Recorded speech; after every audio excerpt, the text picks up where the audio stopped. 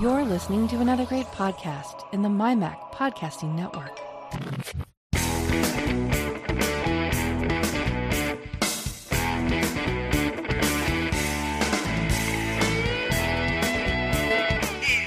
News, security stories, technology, and all sorts of other related chit-chat that catches our attention.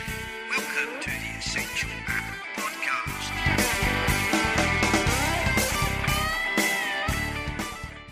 Hello everybody, welcome to this episode, and I'm joined this week by regular contributor Nick. Hello Nick. Hi Simon, good to be back as always and having a little chat about Apple stuff.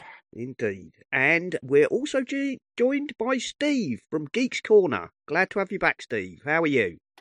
Afternoon, I'm good, thanks. It's been a busy week technically wise.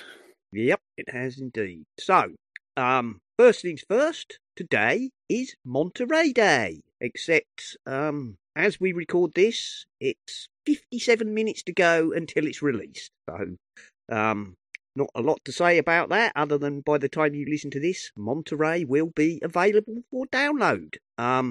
I've got some links to some nice reviews and comments about Monterey in the show notes. But I've been on Monterey now for about 2 weeks because as soon as Rogue Amoeba made available compatible versions of their apps, I downloaded those and then installed Monterey. And it's been going well. No issues with it, really.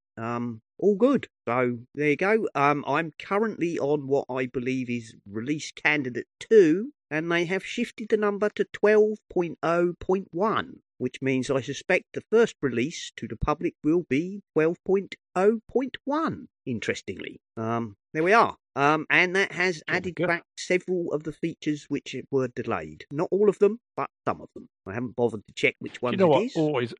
What always amazes me about this, I mean, I'm just reading the first part of this article you've posted on, which says the calm after the Big Sur, and it says not only macOS 12 Monterey, but iOS 15, iPadOS 15, watchOS 8, and tvOS 15.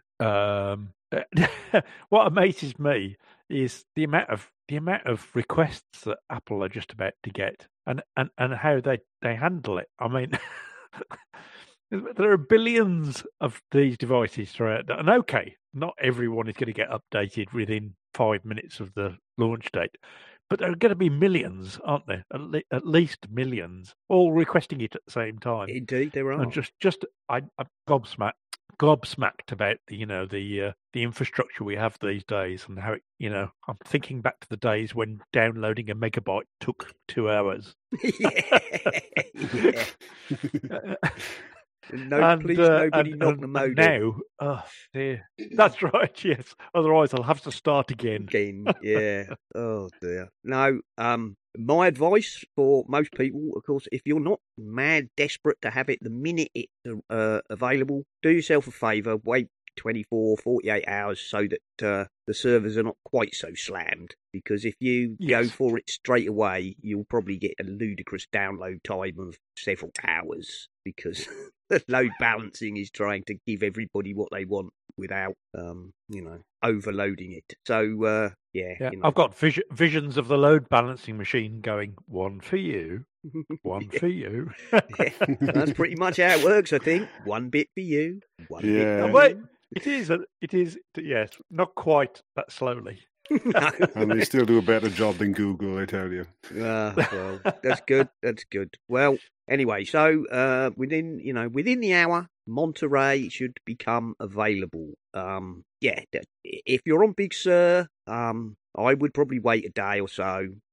Not because, bug reports will come out, and no doubt there will be bug reports and things will be found, but mostly because, do yourself a favour and don't be tearing your hair out as it sits there saying 2 hours to go. And then you come back in half an hour and it's still 2 hours to go. Cosmetically, that's right. And cosmetically, it hasn't changed that much, has it? No, cosmetically, it's basically the same as Big Sur. So, if you're used to Big Sur, don't expect great big visual changes. There's not really big changes that way. In fact, unless you start digging, you won't find anything, Yes. super different. It's quite a nice, well, as that thing, as that article has it, the calm after the Big Sur storm.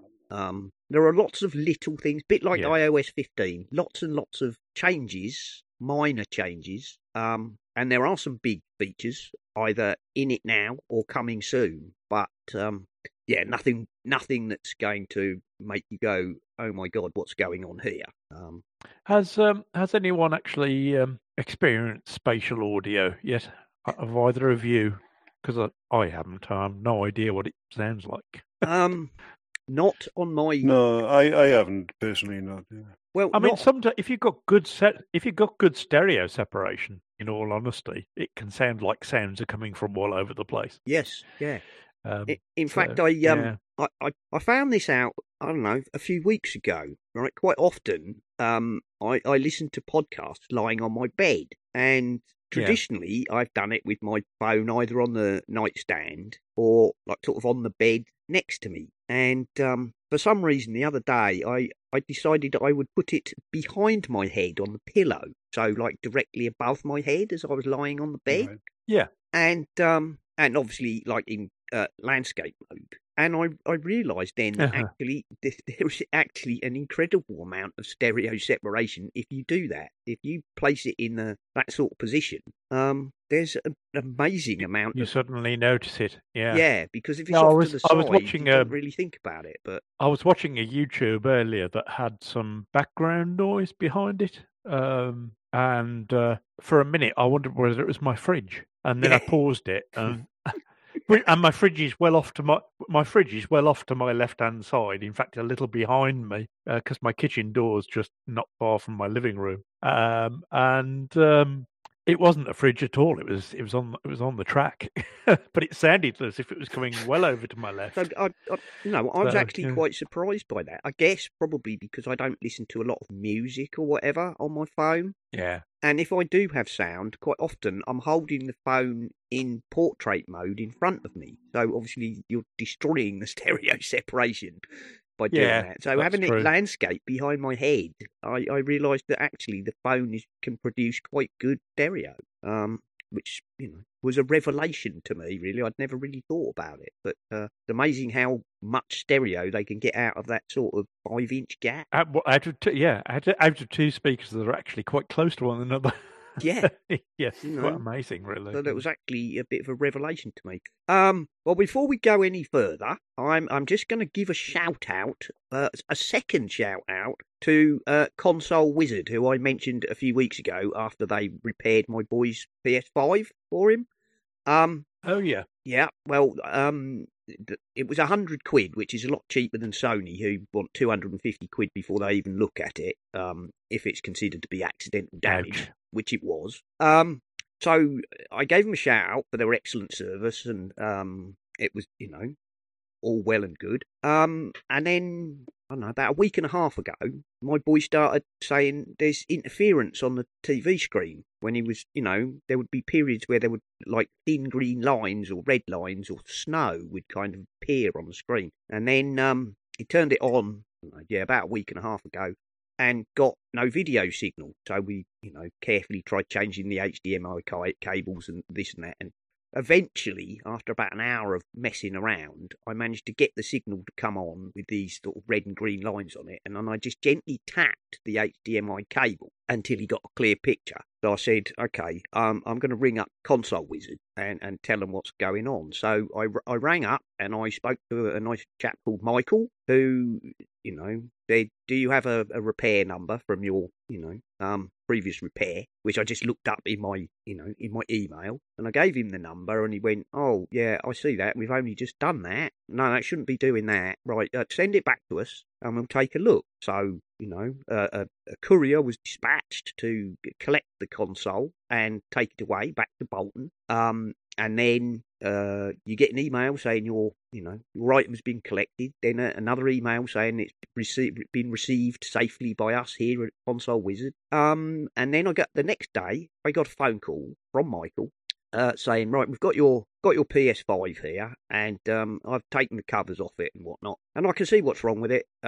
So we'll be replacing that HDMI port for you. And as soon as it's done, we'll dispatch it back. And I think the next day I got a notification it had been dispatched, and the next day it arrived. So good for them, and no charge. They were happy to, stand by the quality of their work, and the port had failed, and as he said, that I can see what's wrong with it, so we'll fix that for you. So that's very good. Extra good shout out to them once again. So yeah, if you have problems, and they do Xboxes, PS5s, PS4s, Nintendo Switches, laptops, all sorts of things. So, I can highly recommend their service, I'll be honest.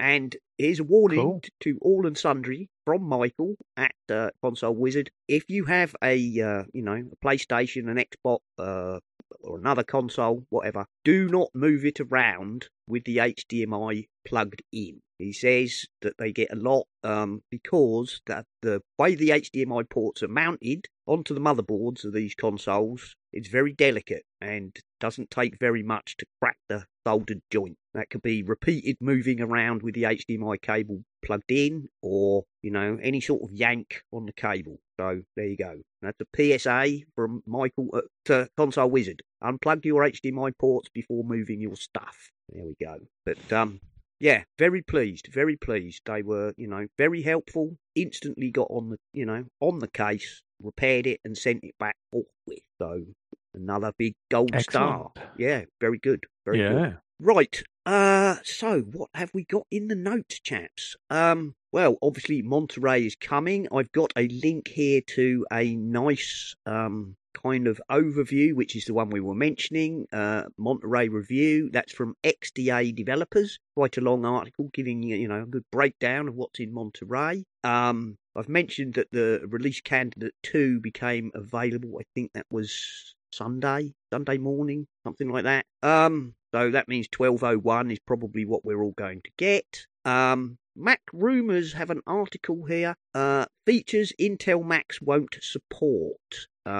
If you have an Intel Macintosh, I'm afraid you will not get portrait mode in FaceTime. You will not get the interactive map globe or the detailed city maps. Object capture for 3D modeling. You will not get Siri text-to-speech and or on-device keyboard dictation. There you go. Do you think this is what do you think's the reason for that? Do you think it's to do with APIs that only work on M1 Macs or something? I believe it most of those things rely on, I believe, either the neural engine, right, or the kind of integrated high-powered GPUs. I'm quite surprised though about the keyboard dictation, because that actually works on my old MacBook Air. So the fact that they're not doing that now is quite interesting. Yeah. Again, it could be that it's using the new AI hardware, and that's why you can't use it. One of the new features in the new keyboard dictation is dictate text of any length without timeouts. There we go. Right. Okay. On Intel, there is a time limit of 60 seconds. So it's not fully, you won't get all the features by the look. I haven't read this in depth, I'll be honest. No, that's fair enough. Yeah, I think it does time out after a while on my old Mac. So yeah, I suppose we're going to see more and more of this over time, aren't we? The more new M1 Macs come out, whether they're M1 or M1, whatever they end up being. Pro or Max or Super Max and even Maxa, Max Plus. Yeah. We're going to get more and more of this where stuff will stop being supported on the Intel. Although they're only fairly minor things, Yeah, I mean I've had that in the past when obviously we had it when Power Macs were being supplanted by Intel Macs. There were things that weren't supported. Yeah. When Power Macs changed over to Intel, there were things that would gradually be things that require an Intel Mac. And even then you get things where less so more recently, but there's been times where it's like you can install, I don't know, whatever version of the Mac OS is current, but if you have, some of the oldest supported Macs, you cannot get XYZ feature because they require better graphics or something. Yeah. So, that's just the way it goes. That's tech. So the evolution of the thing. Yeah. Yeah. So, but if you're interested in getting more information on that, Mac Rumors have this article, which ends with a piece saying Apple is speeding up its transition from Intel. Also, kind of related to the M1 Pro and the M1 Max, there was a piece on Accidental Tech podcast, where they were talking about the differences between the two, and that if you look at the chip, the M1 Pro is an M1 Max with the bottom half chopped off. So the bottom half contains like 2 extra RAM banks and a load of GPUs, basically. So, which makes sense when you... Yes, yeah, I saw something.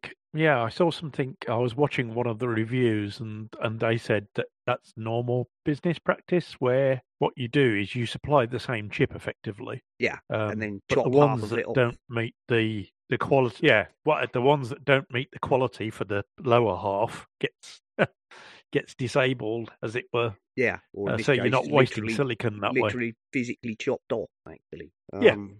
They're literally cutting off the bottom half, apparently, of Oh right, okay. of the Mac. But that's probably where it is. They'll probably print the full size ones, and then they're all made. hold on. They're probably all made as M1 Maxes, and the ones that don't meet the scratch don't quite come to spec.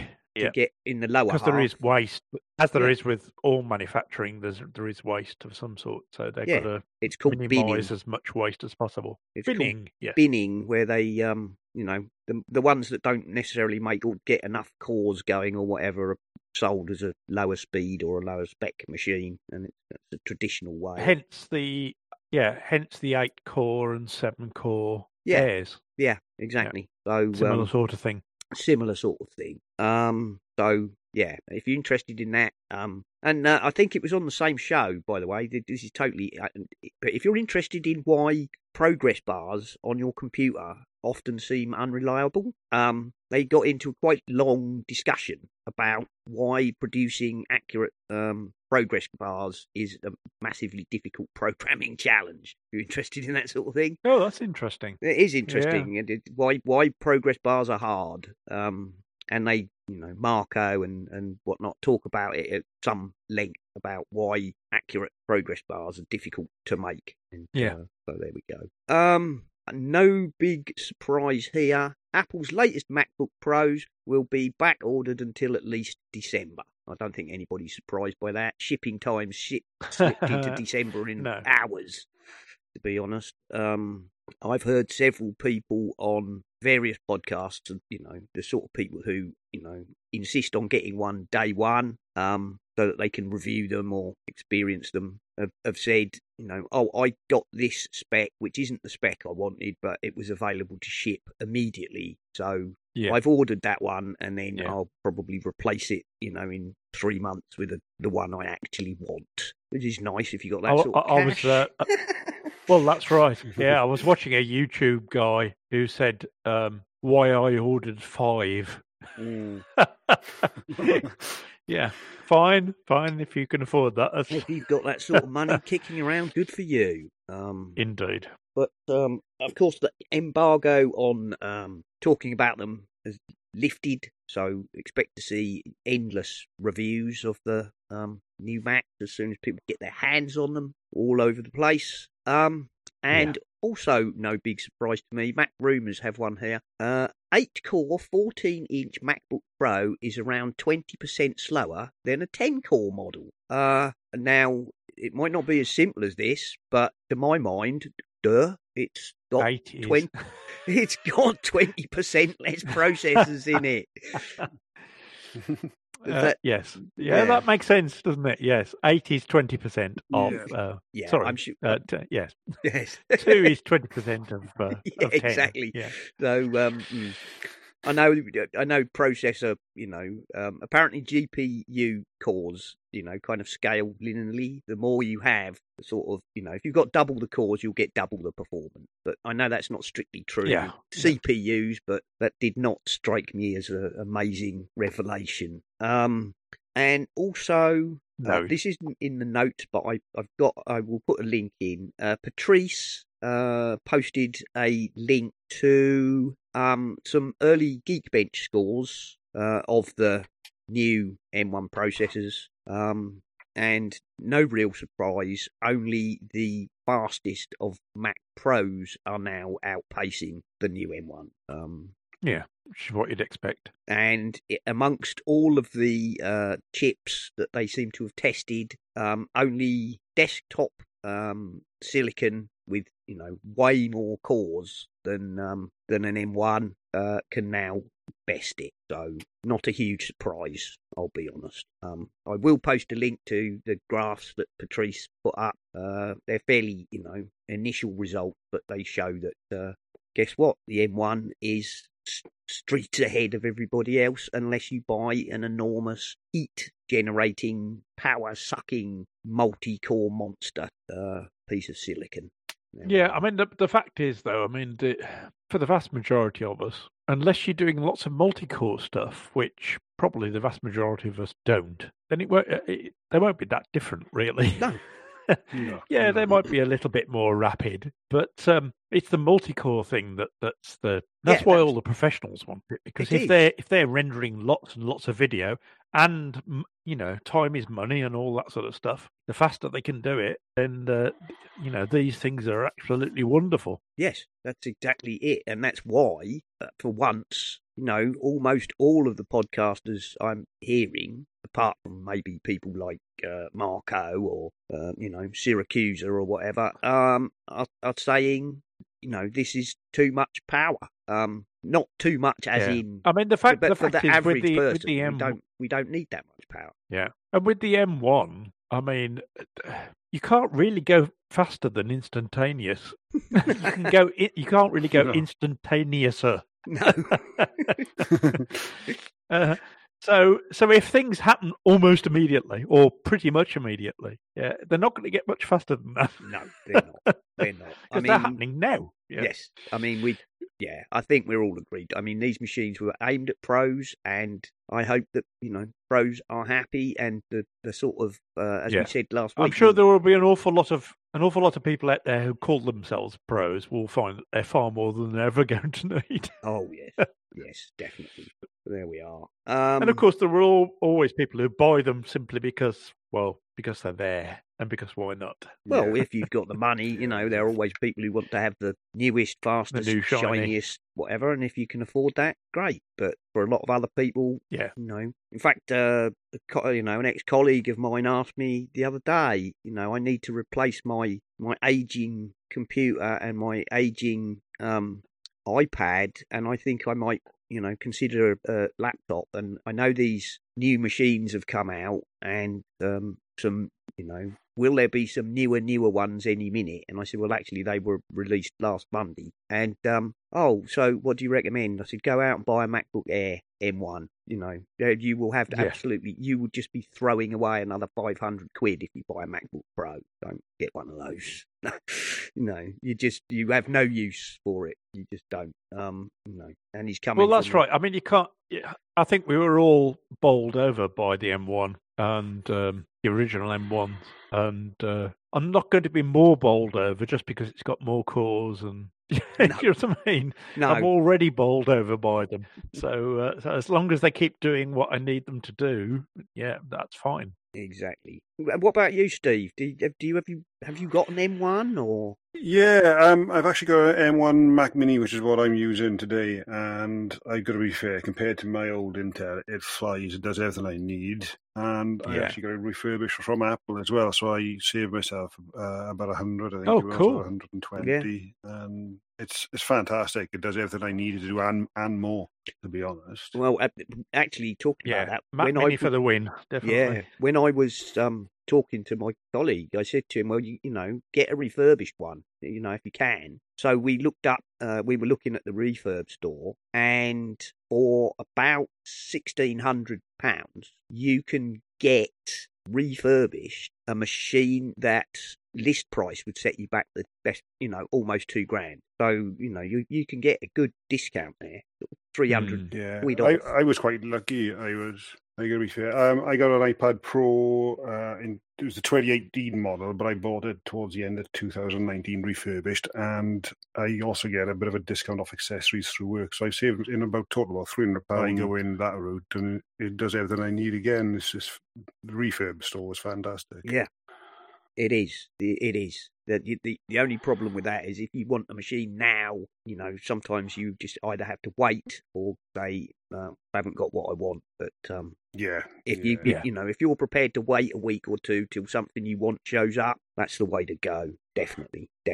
So that's kind of the Apple news, but couple of other things. Obviously, Foundation is now several episodes in. I'm enjoying it a lot. You're still enjoying it, Simon? Yeah, I am. Oh, yeah, good. I am. I mean, it's not sticking super close to the books, but it's difficult to describe. I mean, it's a long time since I read them, so I can't remember the story in great detail anyway. Yeah. But the Foundation stories are like a sort of a collection of novellas of at different periods in 1,000-year history. So that doesn't translate fantastically well to the sort of storytelling you want for a big drama series. So, you know, we've talked before, there's diversity changes, there are more women, there are more people of colour and so on, which I mistakenly said Isaac Asimov's son the other day. It is in fact his daughter who endorsed these changes and said that Isaac would have been very happy with them. Her name is Robin, and I don't think it's spelt with a Y. But anyway, I'd heard somebody say Robin. Oh well, that's fair enough. You could mistake it. I made you can have both. Should have double checked, as they say. Don't always assume it's a man. But anyway, but I'm really enjoying it. It's good. It's a highly produced, good quality, and I'm enjoying it enough that it's keeping me entertained. And have you seen it, Steve? Do you watch Apple TV Plus? No, I've unsubscribed for a couple of months. I think I'm going to go back now about December or January. I like to binge watch my shows, so I can't be doing this week to week. Yeah, that's the only problem. So, I have to admit, I have to wait till Friday. And now there are now 2 shows on a Friday. Because last Friday they launched a new one called Invasion.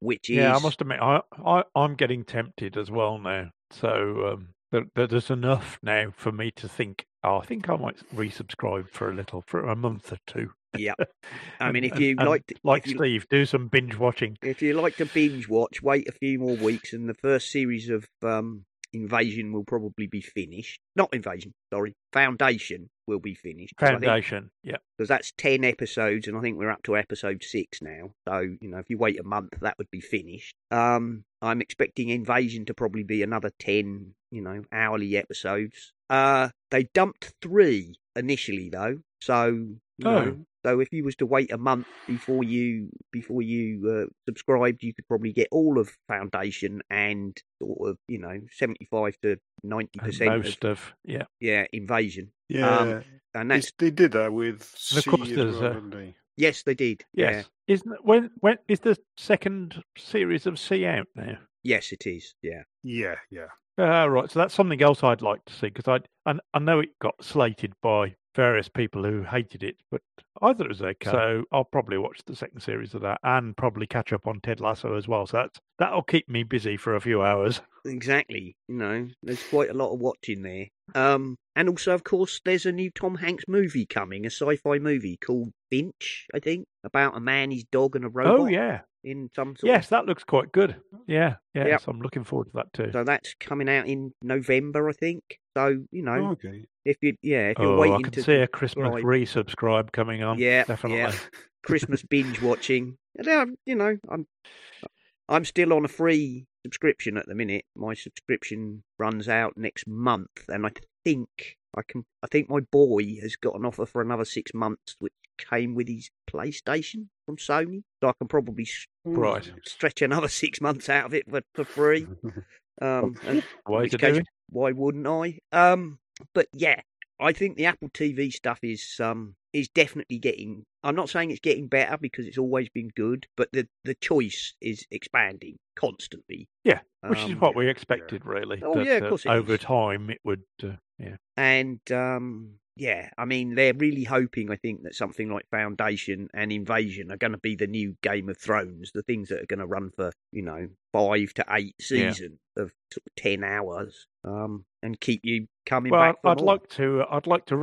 I'd like to recommend the dipping strategy. So literally dip in for a while, watch all the things you really like, and then dip out again. Because I do that with Netflix as well. I haven't got a Netflix subscription at the moment, but there are now one or two things I'd like to see on that as well. So at some point, I'll resubscribe for a month or two and catch up. So yeah, why not? Why not? Spread indeed? the money around a little.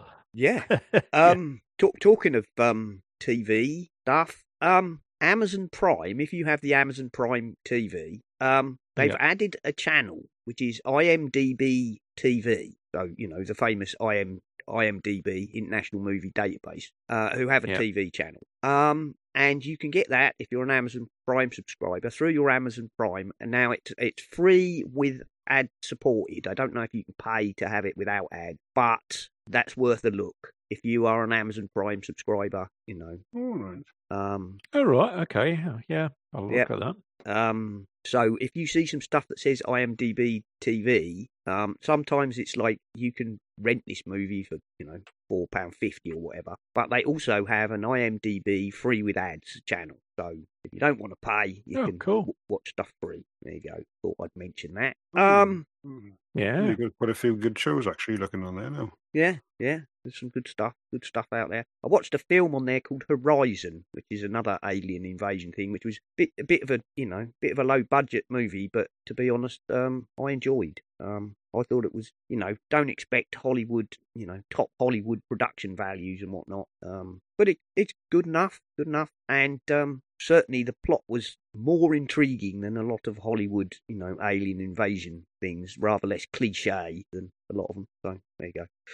Just something I happened to watch the other night. What else? Well, we were talking before the show, weren't we? Because Nick, you said that you were listening to catching up on Alison Sheridan's Nazilla cast, and you discovered that Numbers now has pivot tables, and I thought it'd be interesting. Well, first of all, go on to talk about it. Yeah. Well, first of all, I'd recommend listening. I think it was 857.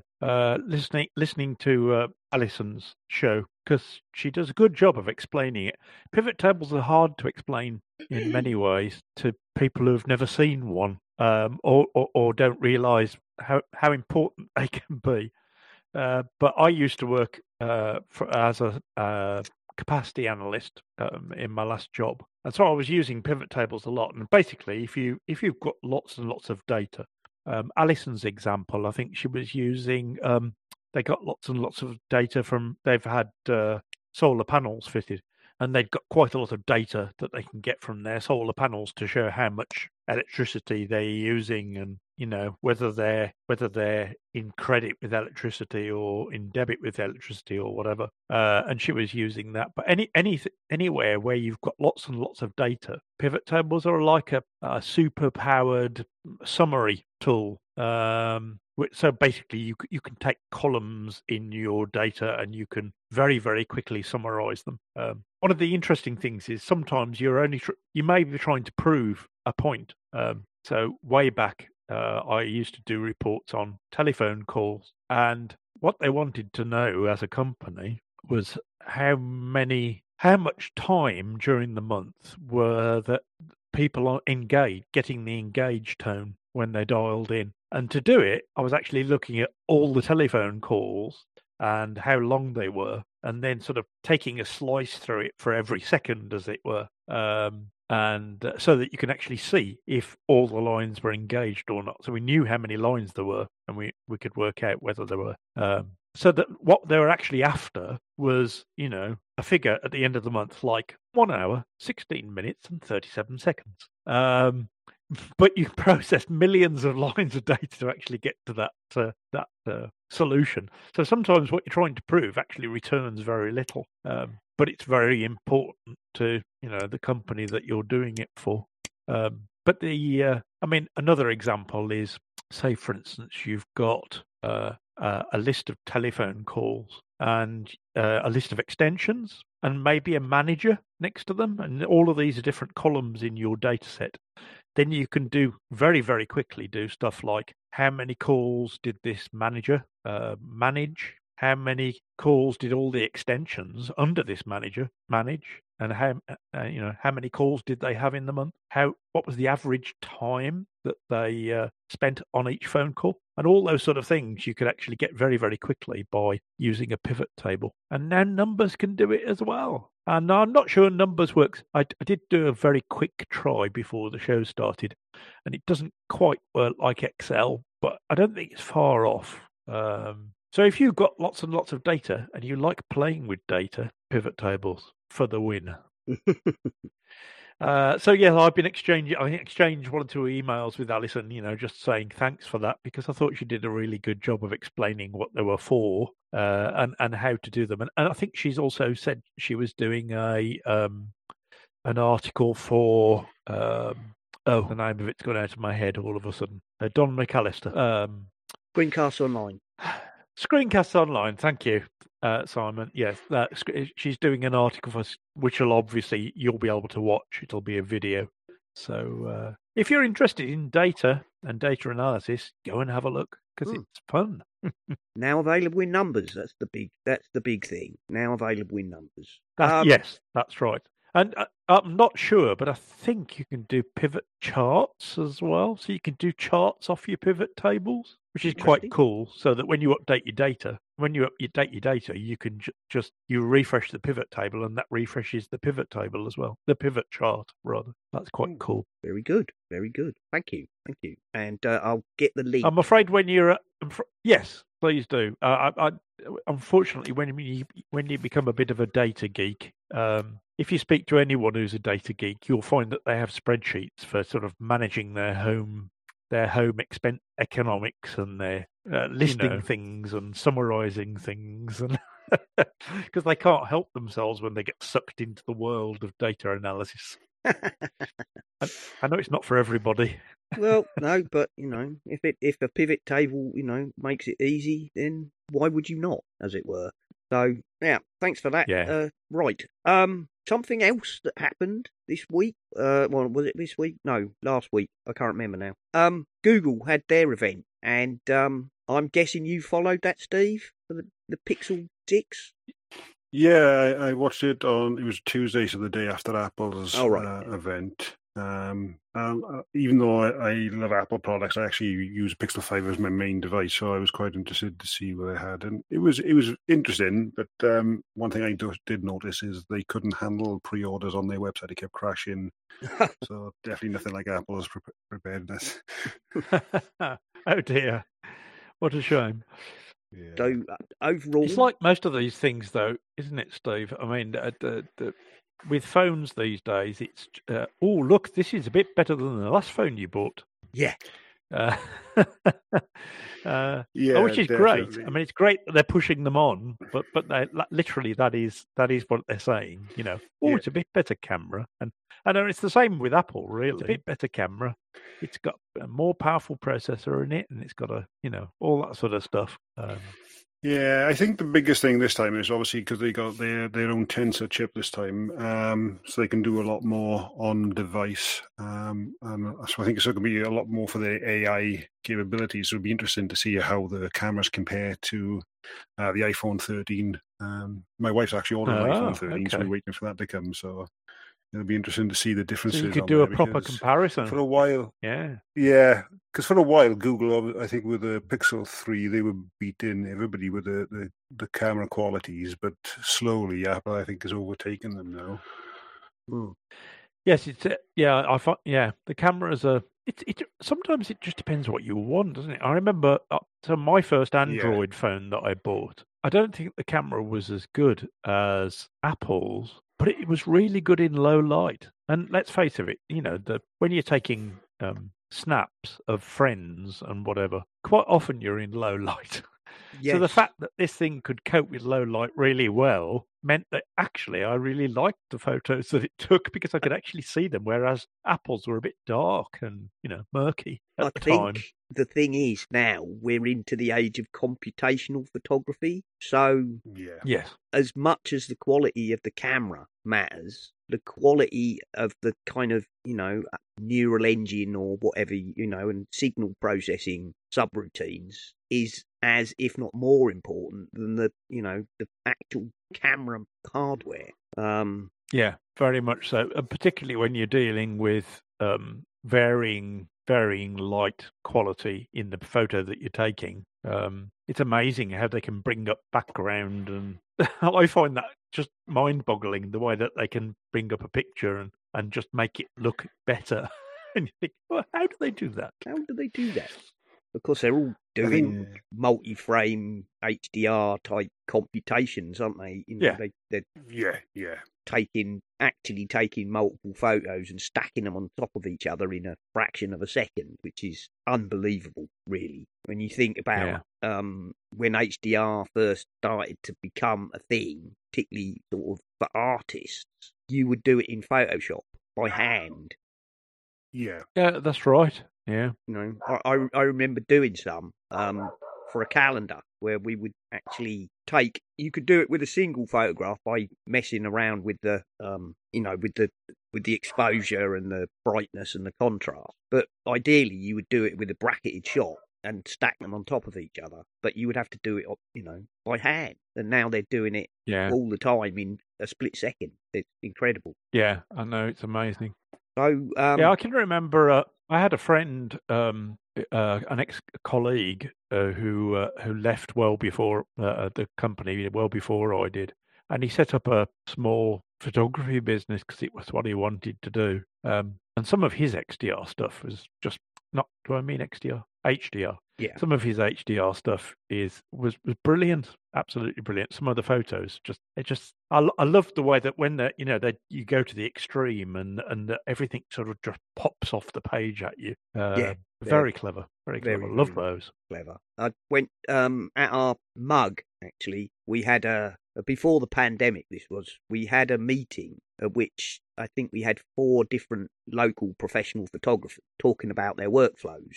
And they did different things. So, one was focused sort of on sports photography and action photography, and one was sort of a portrait and product shot photographer. And one woman was an HDR artist to some extent, in that she would take landscapes and things, and then she showed how she would not only HDR them, but would then use masks and all sorts of other things on different layers to, bring out different parts of the photograph. It was fascinating. I bet that was really interesting. I would have loved to have been at that. That was, that was sounds fascinating. That was a fascinating meeting. So the last bit on that, before we go on, Google's Tensor chip is slower than Apple's A12 Bionic. A 3-year-old, was it 3-year-old now? A12. That was on WCCF Tech. Tensor fails to beat A12 Bionic in single and multi-core tests, which is I'm not sure by how much. Let me have a quick look. I wish we could get away from all these figures. I'm not sure these figures mean a lot. No, they don't mean a huge amount. Even for Apple stuff, I mean, we know it's fast. I don't really need to know that it's 10% faster than at this and 20% faster at that. And I don't care. If it's just faster, that's fine. And I think the only difference these days is going to be like the 120 hertz display. Apart from that, I don't think you're going to notice much of a difference on a day-to-day use.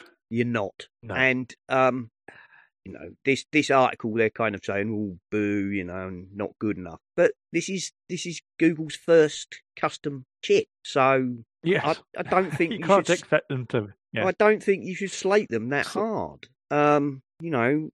Apple have been building their own custom silicon for years now. It's just, I'm afraid it's typical of media, really. It's got to be Apple against the world, or Apple against Google or Amazon, or I don't know why they all have to be against one another particularly. But I mean, the fact is, I mean, I've owned both Android and Apple stuff, and they both have their benefits, and I don't understand why it has to be one or the other.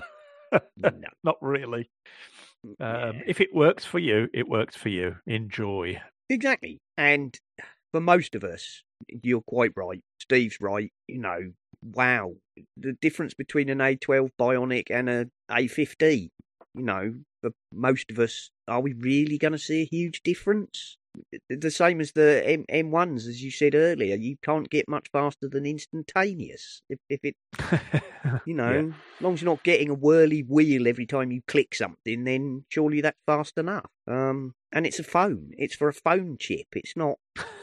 What are you going to be doing on it, on your phone, that has to have desktop class performance? But if you're interested in the sort of technical chip numbers, I just thought I'd put that in. But absolutely. I'm sure some people will find it fascinating. But yes, like you, I don't think people should be pointing at it and kind of laughing or saying, "Oh, it's disgraceful." Well, it's their first custom chip, so they've got several years of catching up to do against Apple in that sense. And I don't mean no doubt when they do a Tensor 7 or whatever, they'll have learned a whole load of lessons, and it will probably be a massive leap forward. It gets a little bit frustrating, though, doesn't it, in life, because everything has to be versus something. Yes, it's a little bit like anyone brings out an electric car and they say, "Well, it's not a Tesla, is it?" Yeah. Oh, yeah, exactly. You think, well, it doesn't have to be a Tesla.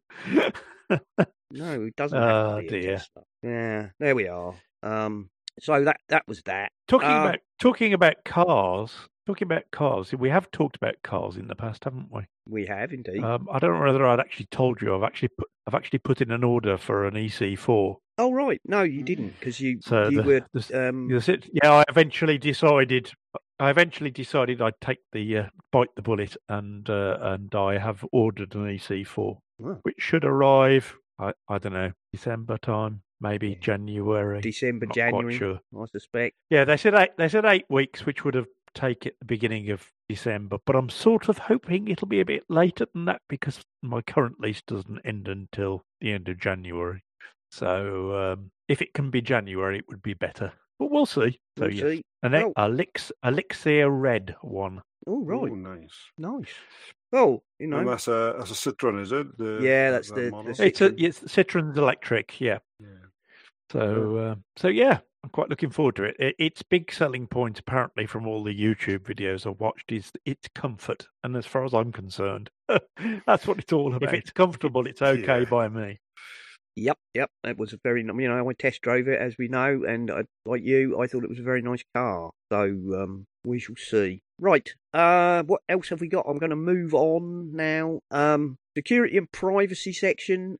Feds reportedly take down top ransomware hacker group Are Evil with a hack of their own making on The Verge. So that's one where we all get to go. Good. Well done, the Feds. Well done, the Feds, and good for you. That's on The Verge. Are Evil, alleged group behind some Apple leaks, said to be no longer operating. That's not so good then. Well, no, it's very good. It means they've been taken down altogether. What do we say here? The only question is, will they come back under another name? Yeah, well, that is true. Who knows? Is true. But I'm just looking in here if I could see what it was that they'd done. No, it doesn't. Well, not without reading it in more depth. But there you go. The Feds have taken down this group through apparently using a hack of their own making. So turned the tables on them by doing their own nastiness back to them. There we are. Yeah. And Ars Technica have got an article here, Securing Your Digital Life, Part 1, The Basics, and Part 2 to follow. If you're interested in reading that, link in the show notes. first of two parts, we talk security steps everyone should be taking. So, well worth a read. I've just had a look. The first heading is "You are not Batman." Yeah. Yep. Interesting. Very strange. Reduce your personal attack surface and so on. Probably a good read. Quite a long that article. looks interesting. Yep, that would be worth a read. That's quite a long article, I think. And that's about that. I've got the technology section is nearly all medical use. Pig kidney transplant in human patients successfully tested by US surgeons. The link I've got was provided by Donny because I foolishly didn't bookmark the original that I read. But basically, somebody who had suffered from, brain death had donated their body to medical science. So this was transplanted into a life-supported, brain-dead human body. And the pig kidney had been grown in a slightly genetically modified pig in order to remove a gene which causes immediate rejection. And they successfully kept it going for 72 hours. And that's amazing. The reason it was only 72 hours was apparently the operating theatre they used was required at the end of that time for its normal teaching functions. So that was kind of time limited, but they were all very, very pleased with the outcome. And it's a big step forward for, I believe they call it xenotransplants. That's really important because not having kidneys that don't work properly is pretty life limiting. I mean, very much so. Having to have dialysis and dialysis all the while, and if they can find a way of doing that, that's amazing. So obviously this is a long way. I often think, of course, but even so, I often find medical discoveries are just always boggle my mind. Yeah. I just think they're amazing. So apparently the recipient's abnormal creatine level, an indicator of kidney function, returned to normal after the transplant, and a normal amount of urine was produced. And in the other article I read where they talked to the surgeon and surgeons involved, they're saying even if we can only use pig kidneys for kind of short-term life improvement, so those who are waiting for a human kidney can be taken off dialysis in for say a couple of years while waiting for a human kidney to become available. That will save a large number of lives. So that was a remarkable piece of remarkable medical news. And a breakthrough brain implant lets a blind woman see shapes, which was on BGR. Another fascinating piece of work. I mean, restoring any level of sight to somebody who is blind is amazing. As it says, if successful, brain implants like this could allow blind women and men to identify other people, doorways, cars, and possibly more. Well, these things only ever get better, don't they? So, of course, yeah. That's another interesting and fascinating piece of medical history. Placing an array on the visual cortex, scientists say they were able to stimulate the neurons around it to create artificial vision for a blind volunteer. And they were able to record the experience using the array as well as a pair of eyeglasses equipped with a miniature video camera. So there we are. That's amazing. Amazing, isn't it? Absolutely amazing. What we can achieve when people put their minds to it. And indeed. So, a couple of pieces of good news to kind of cheer us up. To finish off the show. Yeah. The worth of chirp this week is a tweet which was retweeted by Storm Gorelli from the Mac and Forth crew. But it says, here is a tip. that may well save your life, right? If you are lost while hiking, stranded in a broken down car, etc., and know that your phone is low or has no signal, here is a tip which can save your life. Change the voicemail on your phone to a message which gives your approximate location, time, date, situations such as lost, car broken down, injured, etc., and any special instructions such as I am staying with the car, I'm walking towards the nearest town. The best part of this is if your cell phone stops working, voicemail will still work, so anyone calling your phone looking for you will hear this message and know where you are and how to send help. Gosh, that's a good idea. It's a very good idea, isn't it? Something you might not think of. So, if you get in trouble, change your voicemail to explain what's going on and what you're doing. And that could, allow people to find you quicker and bring help. So, I think that was originally posted by somebody called Steve Dixon. But Storm Gorelli, which is, one of the Mac and Forth crew, retweeted it, and I thought we should put that in as a top tip for this week. And just a snippet is the original iPod prototype was nearly as big as a MacBook, and there's a photograph of it, and it looks like the size of a large cake. Interesting. Yeah, it does. It's an early prototype, obviously not meant to do anything more than that. But yeah, I think they've got a line on here saying something on the line. Idea for, here we are, decoration idea for an apple-themed vanilla slab cake, because that is what it looks like, an iced cake. But and there's a picture of it next to it, in front of a modern MacBook. So it's a big chunky thing about the size of a transistor radio or something. And look, there's a picture lower down of it with an original iPod on the top of it, and the original iPod is about less than a quarter of the size. You can see that the basics of the ideas were there, though. That you've got directions, left, up, down, left, and right, and what looks a little bit like a sort of pointy device of some sort. Yeah, but, or possibly you can wheel. see. Or a wheel of some sort. But yeah, you can see where the idea originated from. That's clever. Yep. So there you go. Fascinating little thing. Link to that in the show. I think evolution of tech is actually really interesting to look into, where things started and came from, and fascinating. Yes, it can be very fascinating indeed. I think I read somewhere, might have been Johnny Ive, saying that the original iPad, which they started on before the iPhone, was like half the size of a table and consisted of a screen and, half a table full of bits in order to get it working. And then you look at what we have now and you think, the work that goes on from concept to completion is amazing and fascinating. Well, that's right, particularly with Apple, because technology companies generally, because quite often what you'll start designing won't be what you end up with, because technology will move on, and as the technology moves on, you shouldn't suddenly think, oh, wait a minute, we can use that. Oh, we could use that bit. We could use that touch. Yeah, technology. We could use that. And so what you actually started off designing originally might not be what you end up with at all.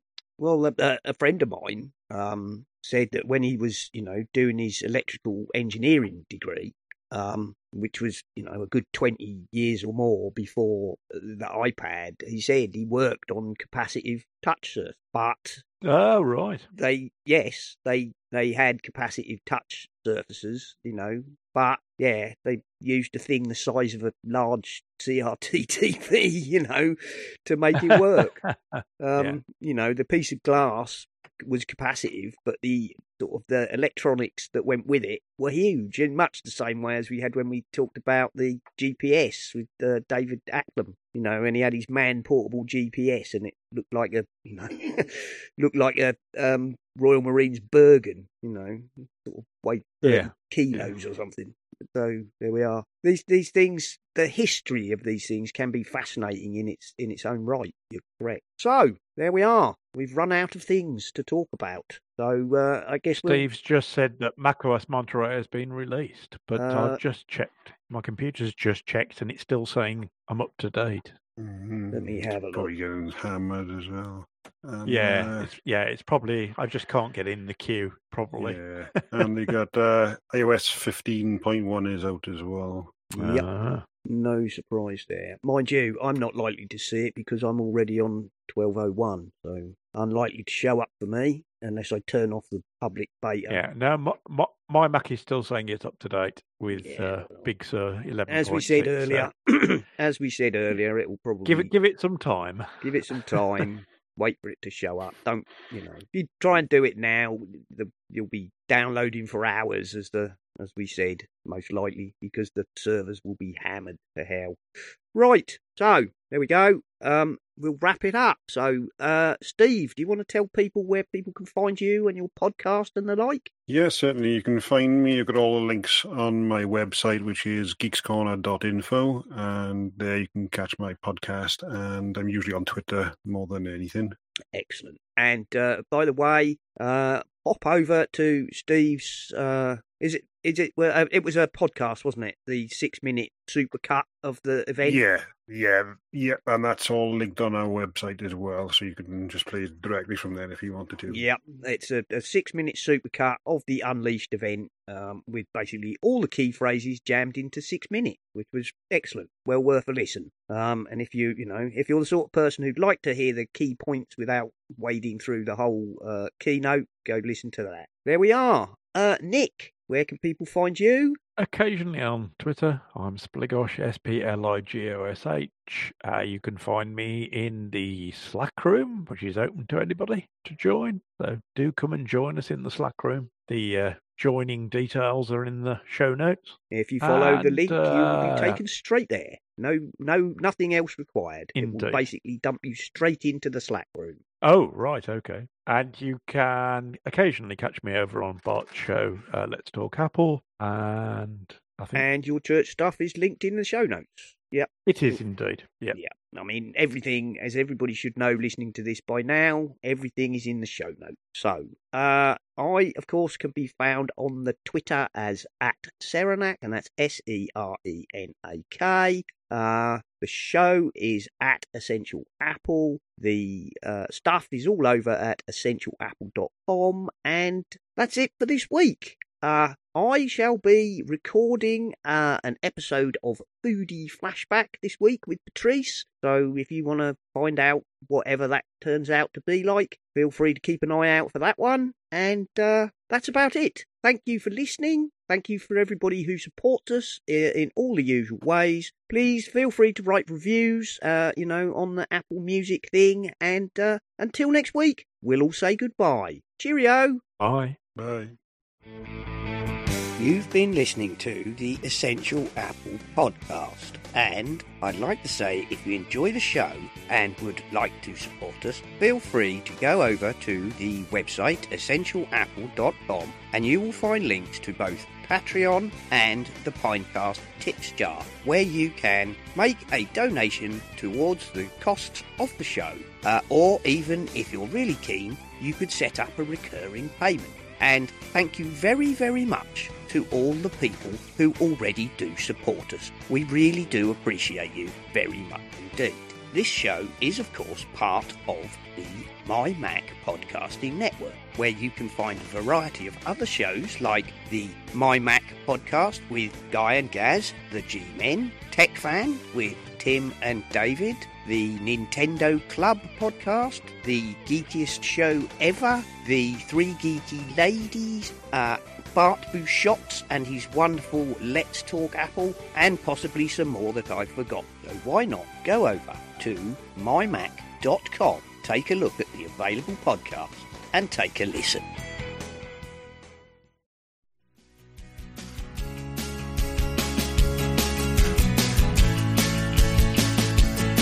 Some people like their live casts to be informative, to the point, provocative, and timely.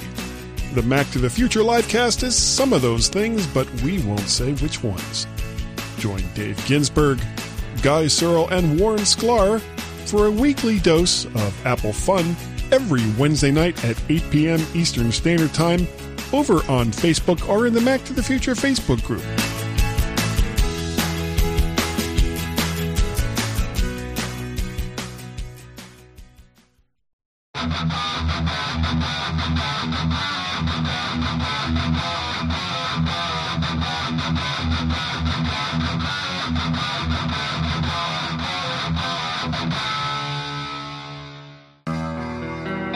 This has been the Essential Apple Podcast. We hope you enjoyed the show and we look forward to you joining us again another time. Until then, goodbye.